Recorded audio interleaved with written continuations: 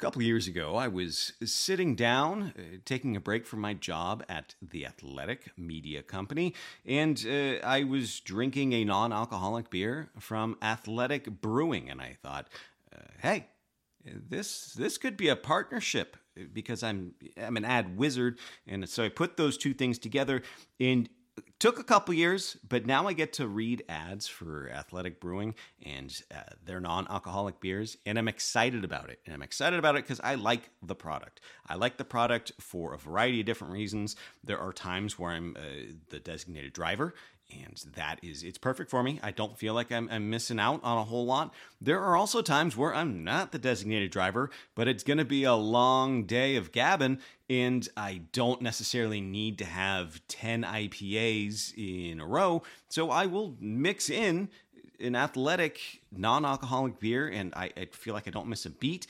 And it allows me to pace myself the way I want to do it. It's perfect for beach days, music festivals, baseball games, camping, late nights. They have a ton of different varieties. They have light, they have Upside Dawn Golden, they have Run Wild IPA, they have a hazy IPA, they have summer seasonals, they've got a lemon radler, Ripe Pursuit. I don't even know what a radler is, but now I want to try it. I feel bad that I haven't tried it. So this summer, ask for the only non-alcoholic beer you need to know, Athletic. Head to askforathletic.com to find it near you and use the code TA2024 to get 15% off your first online order. That's code TA2024 at checkout for 15% off. It's near beer, non-alcoholic beer, and it tastes... Listen, I grew up with some funky ones. Those didn't taste like beer. This tastes like this. This is good non-alcoholic beer. Exclusions and conditions apply. Athletic Brewing Company, fit for all times. We can look a journalist in the eyes and tell them we're going to give them all the resources they need to do the best work of their career. In the same way that the early folks on that Bay Area staff said no originally, most of the investors that ultimately invested in The Athletic said no, and then we had to circle back. Persistence in the face of rejection. I mean, without that, we would have stopped 5 years ago.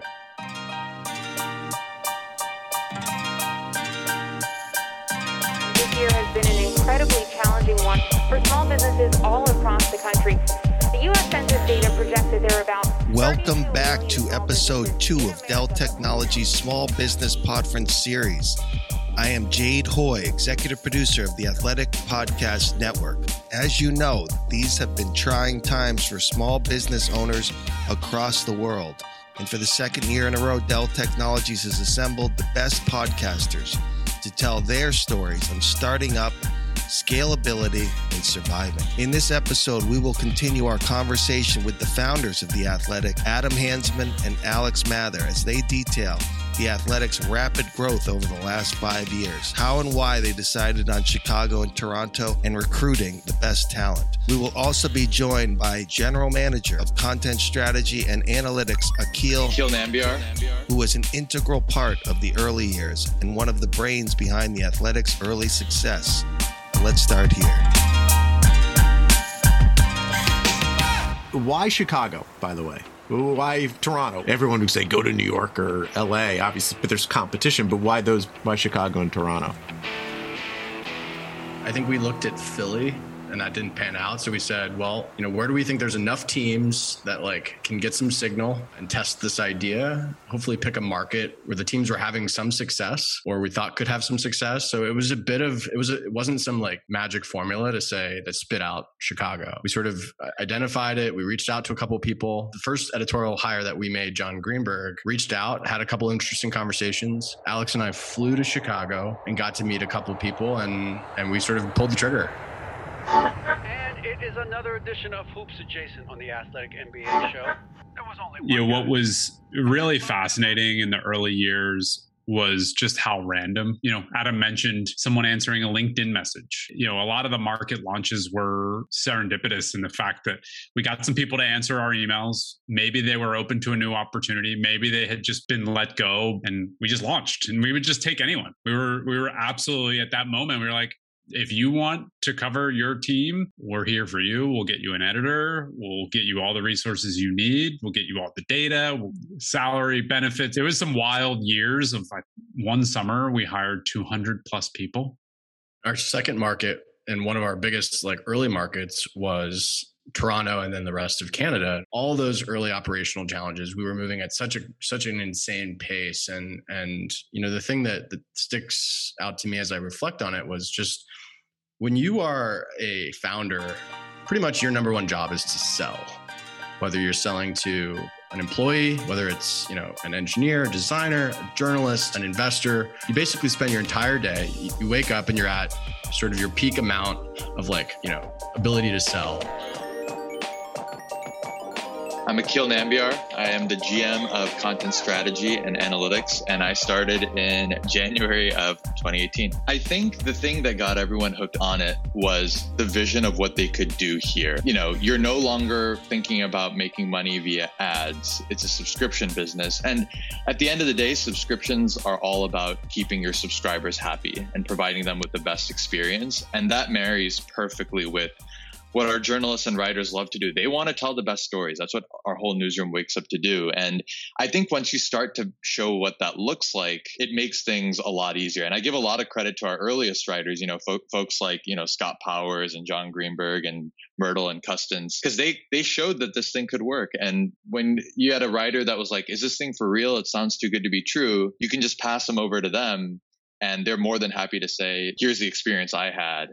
You can kind of have this dream too. It's the most rewarding part of this entire story for me personally, and I'm sure it's up there for Adam, which is we can look a journalist in the eyes and tell them we're going to give them all the resources they need to do the best work of their career. And then when they do that work, it's going to have a meaningful impact on our business, and that we're going to continue to fuel that over the years. Certainly was aware that The Athletic was being very aggressive about hiring people. Yet still the landscape was changing. The way people were and still are consuming media has drastically changed. More than ever, content from the sports world was being served in quick bursts. Shorter and shorter, faster and faster. Shams Charania, one of the best NBA insiders in the country. Yeah, I'm not surprised that he ended up staying in Milwaukee. Congratulations to our next guest calling in right now from The Athletic, Bay Area columnist Marcus Thompson. How are you, Marcus? What's up? I'm a little excited today. So Ethan Strauss writes and covers the NBA for The Athletic. He writes long columns, digs very deep, and he always gives you a story or an anecdote or a nugget that people in his sport miss. They have a blind spot. He finds that kind of stuff, and he makes me think. I like writers that make me think.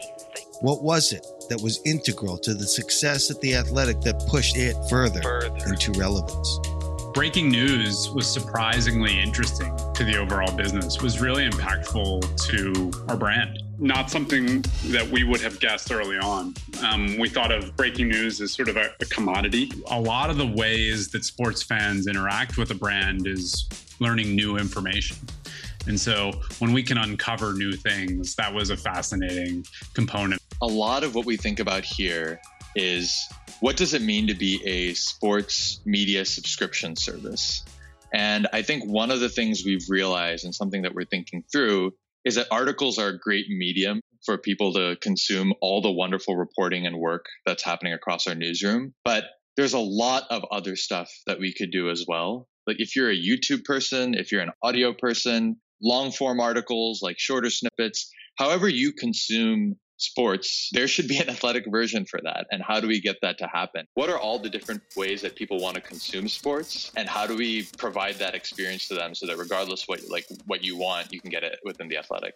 For us, it came naturally in a subscription model, which is your customer is a reader that is a sports fan, and we could relate to that, and that was really powerful. But customer centricity, the trick of it is customers oftentimes don't know what they want, and so if we would have told a bunch of Chicago sports fans in 2015, hey, there's going to be this thing, it's going to be called The Athletic, it's going to be the best digital journalism product that you've ever experienced, you just have to give us $60.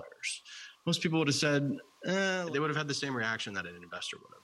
just going out and proving it to our customers every single day, listening to them in the form of just like talking to them, or, you know, being data driven in terms of where your customers are at. I think it's everything. I think for just entrepreneurs, whether it's a tech company or a small business, being distracted by press or investment rounds, even you're doing a podcast like I am here. The thing at the end of the day that matters is serving your customers, and hiring exceptionally well. Problems never go away. Hiring poorly, you know, it never sort of like works itself out. You can compound success, or you can compound the opposite of that, which is just debt. Until the morning, it's okay with them as long as it's a good story that gains traction, because there is no deadline. Deadline is just kind of like a word that gets thrown around in the difference between print and online, but it's like it made my work better and my life just a lot easier. My life just a lot easier, to be honest. From an outside observer, as someone who had been a fan of The Athletic before I started working for you all, is the Bay Area felt like a sort of a growth. Like you hired the best talent, it's seemingly in the Bay Area almost immediately. Can you kind of take us through the initial decision to go to the Bay Area, the people you're trying to grab, the statement you were trying to make, and maybe why specifically the Bay Area? I think what happened was we talked over a year before the folks joined. It took us a year of recruiting. And there was an interesting aspect to that, which is, you know, living in the Bay Area, we were able to consume the media personally and hear from people on the ground on a daily basis of who are the must-haves, who are the folks that you read or listen to every single day. And those opinions formed over many years. And, you know, our goals to hire those folks early on were spurned by them. We were turned down one by one. I wasn't actually sure. It was much more idea when I joined. Marcus Thompson, senior columnist, The Athletic. Blackest dude at The Athletic. How about that? I know the app looked pretty. Like, I liked the way it looked. I liked the presentation of it, especially coming from a newspaper where I hated the website. It was so clunky and all these ads were all over the place. But it just felt more like an idea or a concept or a dream than actually something real. I knew the newspaper thing was coming to an end. We were having all kind of meetings about, you know, how dire it was and how we needed to make these moves, etc. So we knew something was coming. I just wasn't sure that this was it. I approached it with the utmost skepticism. As sort of the fall of the following year, everyone, just like the stars aligned, where everyone's like, let's just jump together. And it was really a big moment for us, in which probably the first time where we were able to get enough people at once to have a really big launch. Definitely. And that's where we started to kind of feel the sum of the parts was greater than the individual, right? So historically, we'd hire a lot of people kind of one by one, maybe add a few people in a market and then come back later and fill it up. And you know, definitely that the launch of the Bay Area, having Tim, Marcus, Anthony, Bags, like sort of in, you know, rapid succession or sort of really right there at the beginning, told us that having a bundle. And so for some fans, it is like, just give me the best Bay Area coverage. And for others, they're into college sports, or they've adopted a team in the Premier League that they want to support. And, as we've kind of gone market by market, getting that footprint going, eventually you look back and you're like, wow, we've created a really powerful bundle. And I think that's where we've really hit the accelerator. Anthony Slater, Warriors writer at The Athletic Bay Area. I knew we had to have some meaty stories right away. I remember Marcus, I believe our first story, Marcus was out at a golf tournament with Steph Curry, and I believe got an exclusive with him, which was big. And then Kevin Durant had just returned from India. I had been trying to get him on the phone. He had taken a pay cut. Which was surprising at the time. It was between his first and second Warrior seasons, and the pay cut had allowed the Warriors to keep Andre Iguodala and Sean Livingston. It seemed like he wasn't going to do the interview. I'd been trying to get it for a week, and then suddenly one morning, I just got a call, and he was not only interested in doing the interview, but wanted to ask me about The Athletic. Before we even did the interview, he was curious about okay, so this story's going behind a paywall, blah, blah, blah. And then he gave me some really good quotes about why he took a pay cut. I remember subs, were coming through that being okay, yeah, you start to to kind of feel a rhythm. And the idea that we had been talking about for months was like being executed like numerically in front of me. And I thought it was cool. And I will say, like, back to my earlier comment on like just always selling and never like burning bridges, you know, in the same way that the early folks on that Bay Area staff said no originally, most of the investors that ultimately invested in The Athletic said no. And then we had to circle back. And probably with one or two exceptions, you know, that's just persistence in the face of rejection. I mean, without that, you know, we would have stopped 5 years ago. I think there's always some challenge anytime you're doing something ambitious. You know, there are a few writer pitches I did where the writer then ends up telling me why this thing won't work.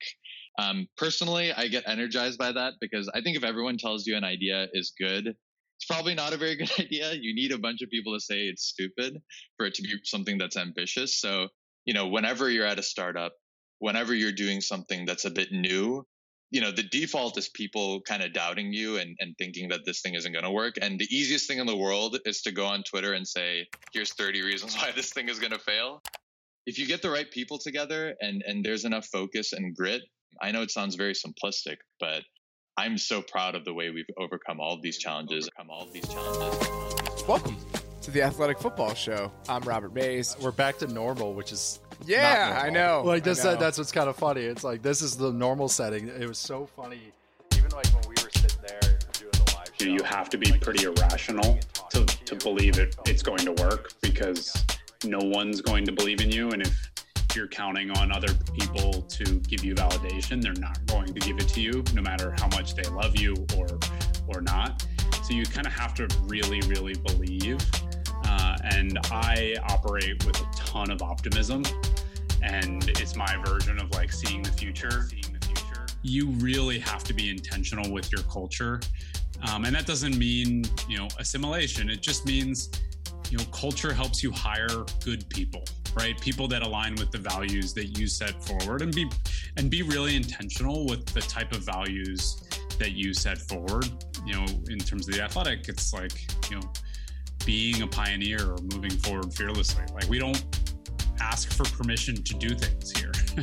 And like, that's an important aspect to our culture. If you want to do something, I don't want to hear about it. Just go do it, right? And if you don't have a company full of the people that you want acting the way that you think is in the best interest of the company, it's pretty crazy how quickly it can go off the rails, go off the rails, go off the rails, go off the rails. This episode is just one of many podcasts included in the Small Business Podference presented by Dell Technologies, a podcast conference to get inspiration on topics like fundraising, building teams, or managing a business in our current environment from top podcasts like Mandy Woodruff and Tiffany Elish, Brown Ambition, Rhett and Link, Ear Biscuits, and Gretchen from Happier with Gretchen Rubens. Visit DellTechnologiesPodference.com. I'm Jade Hoy for the Athletic Podcast Network.